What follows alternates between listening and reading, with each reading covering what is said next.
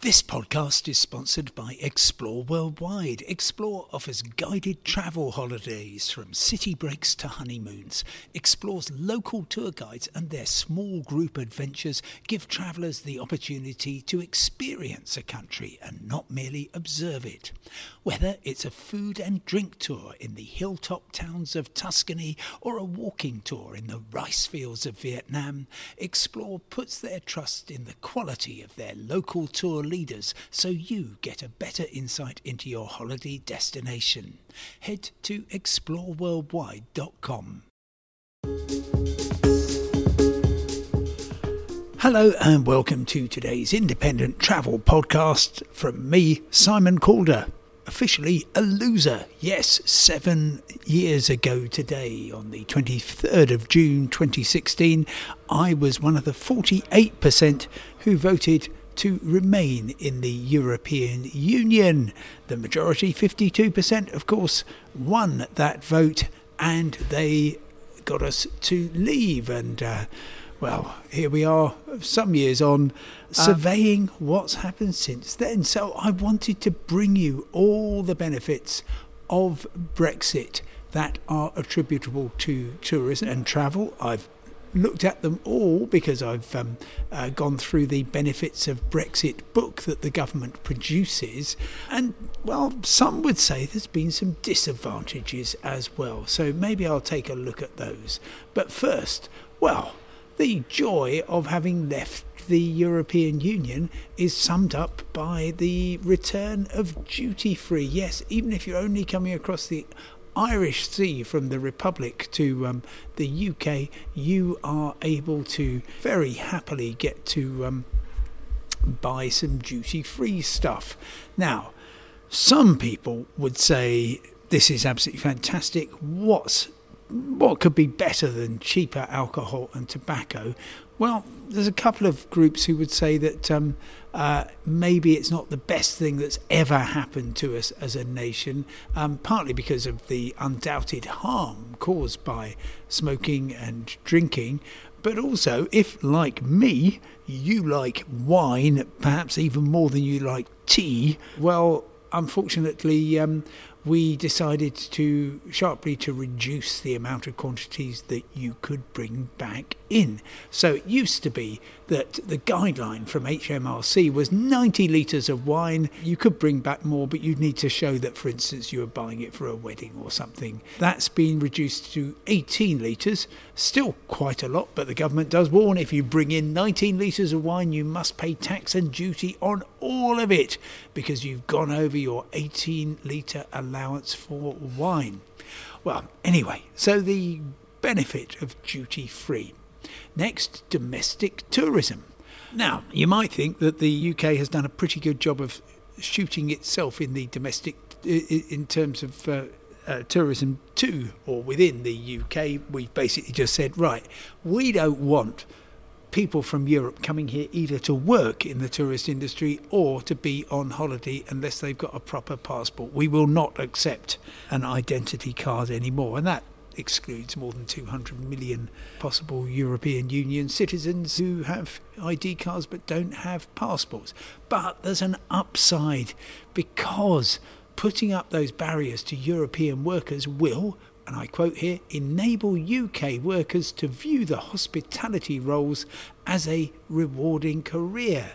So I'm not quite sure how the logic works, but that's what the government says. And, well, this is bliss for some Brexiteers. Ministers have proudly, quotes, reintroduced our iconic blue passports. Yes, those Europeans made us have maroon, or if you prefer, or unprefer, burgundy passports. Oh, how cruel they are. And now we've got our freedom back. We've got blue passports. No, we could have had blue passports any time we wanted. It was very simply that we chose to go with the European Union colour passports, but if we hadn't wanted to, or if we wanted to change them back to blue, that would have been fine. And as a case in point, I give you Croatia. They got passports which are really nice shade of proper deep Adriatic blue, and that's absolutely fine with the European Union. there we are. Anyway, so what have we lost? Well, 7 years, 7 or 8 or 9 downsides. Let's see how many I can get through. So obviously the pound has collapsed. It's currently, well, generally it costs about 15% more to buy stuff in America, or indeed buy things with American dollars like aircraft leases or aviation fuel. About 1/8 more expensive to buy things in Europe. That is a lasting impact. Then there are new rules on passport validity. Before, your passport was valid in the European Union up to and including its expiry date, as thousands, probably tens of thousands, possibly hundreds of thousands of people have found out. Unfortunately, that is no longer the case. There's also very strict time limits on how long you can spend in the EU and the wider Schengen area. So if you, wouldn't it be blissful, decided to go to the south of Spain in January, February, March. Well, there we are. You wouldn't be allowed, you'd have to leave on the last day of March and you still wouldn't be allowed back in. That would come up in about 3 days' time. And of course, there are other implications. For instance, taking cheese and ham sandwiches, we're not allowed to do that.